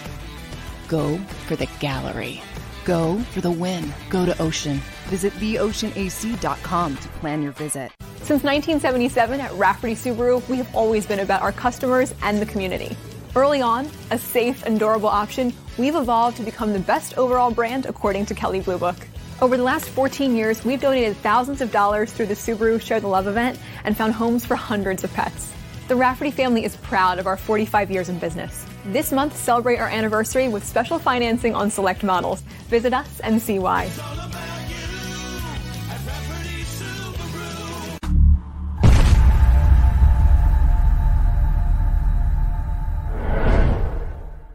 At Stateside Vodka, every new customer gets the world's best rocks glass. Free. What's that? A rocks glass? You're telling me that bottle is cut in half? You could say that. Holy shit. And you're telling me I can get one of these glasses for free? That's right. One free rocks glass per customer with each first-time purchase of Stateside Vodka. So good, it just disappears.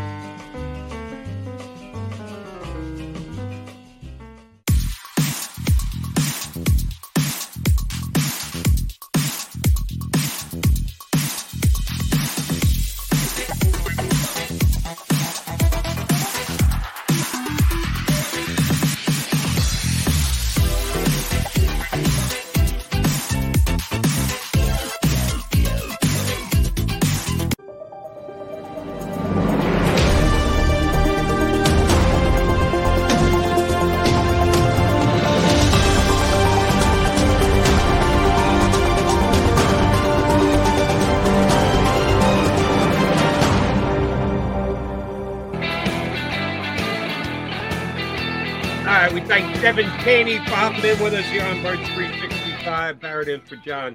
We're coming down the home stretch. We're putting a bow on the show. Looking forward to the Jags and Eagles on Sunday. I said this earlier in the week, Barrett. Turn back the clock to April when the NFL comes out with the schedule for every single team, and we all go immediately to the printer and hit a copy and get out our pen and or pencil and put WL, WWL, WWW. And like I said, some in pen, some in pencil because you're not 100% sure. Right, we went to pen home week 4 against the Jaguars. Well, of course, that's a W. It's in our house. Right. The Jags are the Jags. They've had the number 1 pick overall 2 years running. This is a layup. Well, it's not as much a layup as we thought. The Jaguars have played some pretty damn good football the first 3 weeks. At 2-1, they're in first place in their division. And then you have the whole subtext of Dougie P coming back to the link. It's not going to be an easy game. I don't think the Eagles dominate like they did either of the last 2 weeks. Let's be honest. They dominated the Vikings at home. They dominated the Commanders down in D.C., which was kind of like a home game. You have 2 ways to determine that. Number one is just your overall vision of the way the game goes after it's finished and over and done with. And there's also the score, the final score. Sometimes they don't always go hand in hand.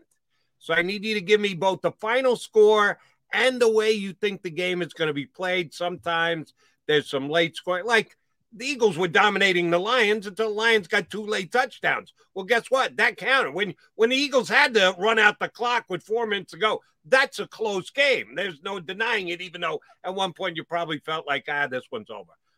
How did the Jags and the Eagles play out on Sunday at the Link?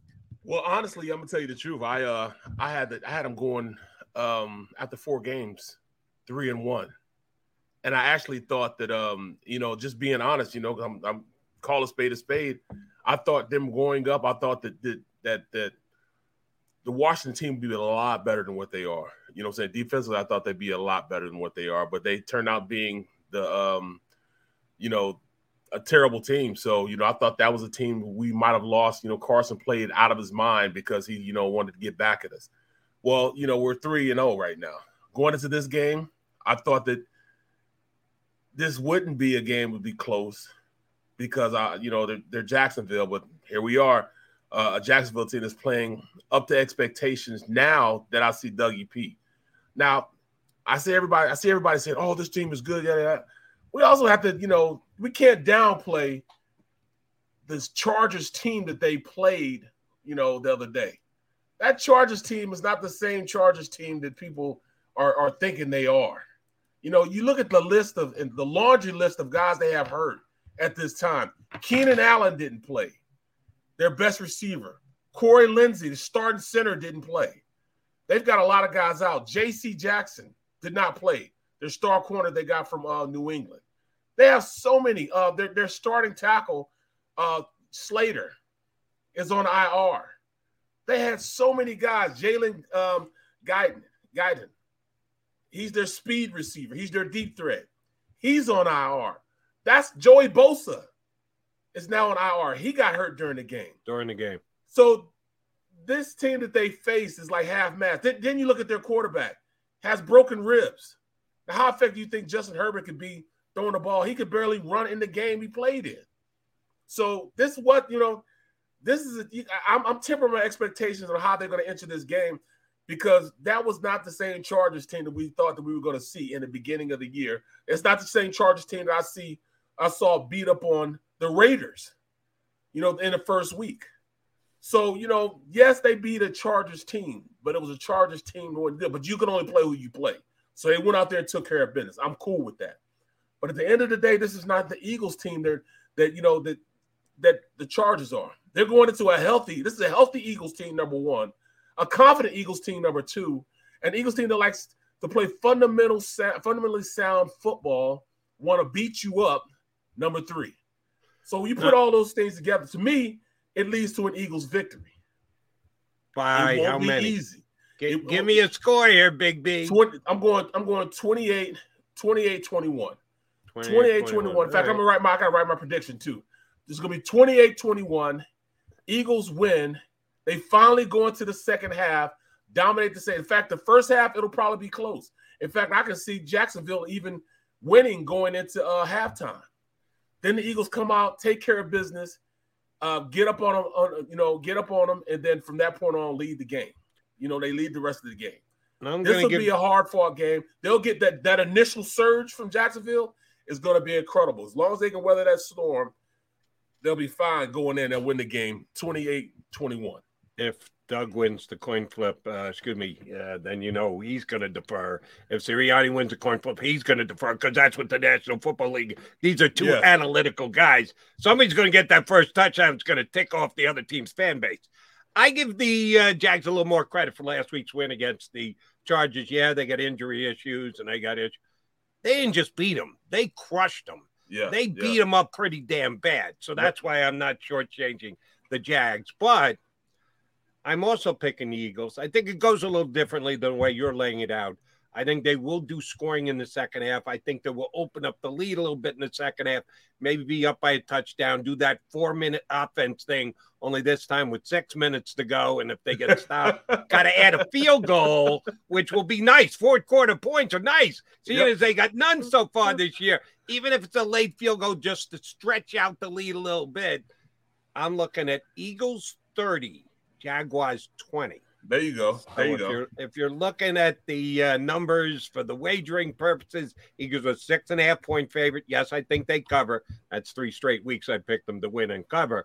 And toward the under-over. Last week I was wrong about this. I thought Carson Wentz was going to do more and put up more points, so I thought it was an over game. It was not because Carson did diddly squad. Thanks, big guy. I think this one's over too. The number's pretty high, 45.5. I'm not a strong overplay, but if I got to play it, I think they get a late field goal. So I think they're already at 47 to begin with. So that just jumps it up to 50. I will go with the over as well. But very good, talented quarterback, man. This is Trevor Lawrence he's like he was bred to be this quarterback since Pop Warner football. He's been the number 1 or number 2 quarterback. Him and Justin Fields were number 1, number 2 throughout their career in Pop Warner high school to college, and now in the NFL. They were number 1, number 2 all the way up until they got drafted. Yeah, but he still reminds me of the quarterback from Remember the Titans. Yeah, that guy was left-handed and Trevor is right-handed, but he might be pretty sweetness against the Eagles this weekend. Put up some numbers, but he's not getting a win. Barrett's got the Eagles winning 28-21. Johnny Mack had him winning by 6. Well, shoot, how can I forget Johnny Mack's score? He just gave it to me an hour ago. But he had the Eagles winning but not covering. I do have the Eagles winning and covering 30-20. Well, Barrett, have a good one later on this afternoon. Tell your boys, D. Gunn and Rob Ellis, we send our regards. Our pleasure. Barrett Brooks will be stepping in a bunch of times during the year when Johnny Mac's got to get out of here on a Friday. You've got all the action rest of the day here on the Jacob Media YouTube channel, and then all the Eagles stuff on Sunday. So be right here. Thanks to Tone and Barrett and our 2 guests, Demetrius and Devin, for hopping on board. We'll see if we come back on Monday, if we're talking about the only undefeated team left in the National Football League. Barrett thinks so. John thinks so. I think so. Be back here Monday talking about the 4-0 Eagles on the Jacob Media YouTube channel. You've been listening to Birds 365, the destination for the passionate Eagles football fan who bleeds green. If it's Eagles football, we're talking about it. Debate, inside the locker room, and guests that are some of the greatest football minds from around the region. We hope you enjoyed the show. We know we had a blast. Make sure to like, comment, and subscribe, and we'll be back soon. But in the meantime, hook up with us on social media at Jacob Sports. See you next time on Birds 365. Save big on brunch for mom, all in the Kroger app. Get 16-ounce packs of flavorful Angus 90% lean ground sirloin for $4.99 each with a digital coupon. Then buy 2, get 2 free on 12 packs of delicious Coca-Cola, Pepsi, or 7-Up, all with your card. Shop these deals at your local Kroger, less than 5 miles away. Or tap the screen now to download the Kroger app to save big today. Kroger, fresh for everyone. Prices and product availability subject to change. Restrictions apply. See site for details.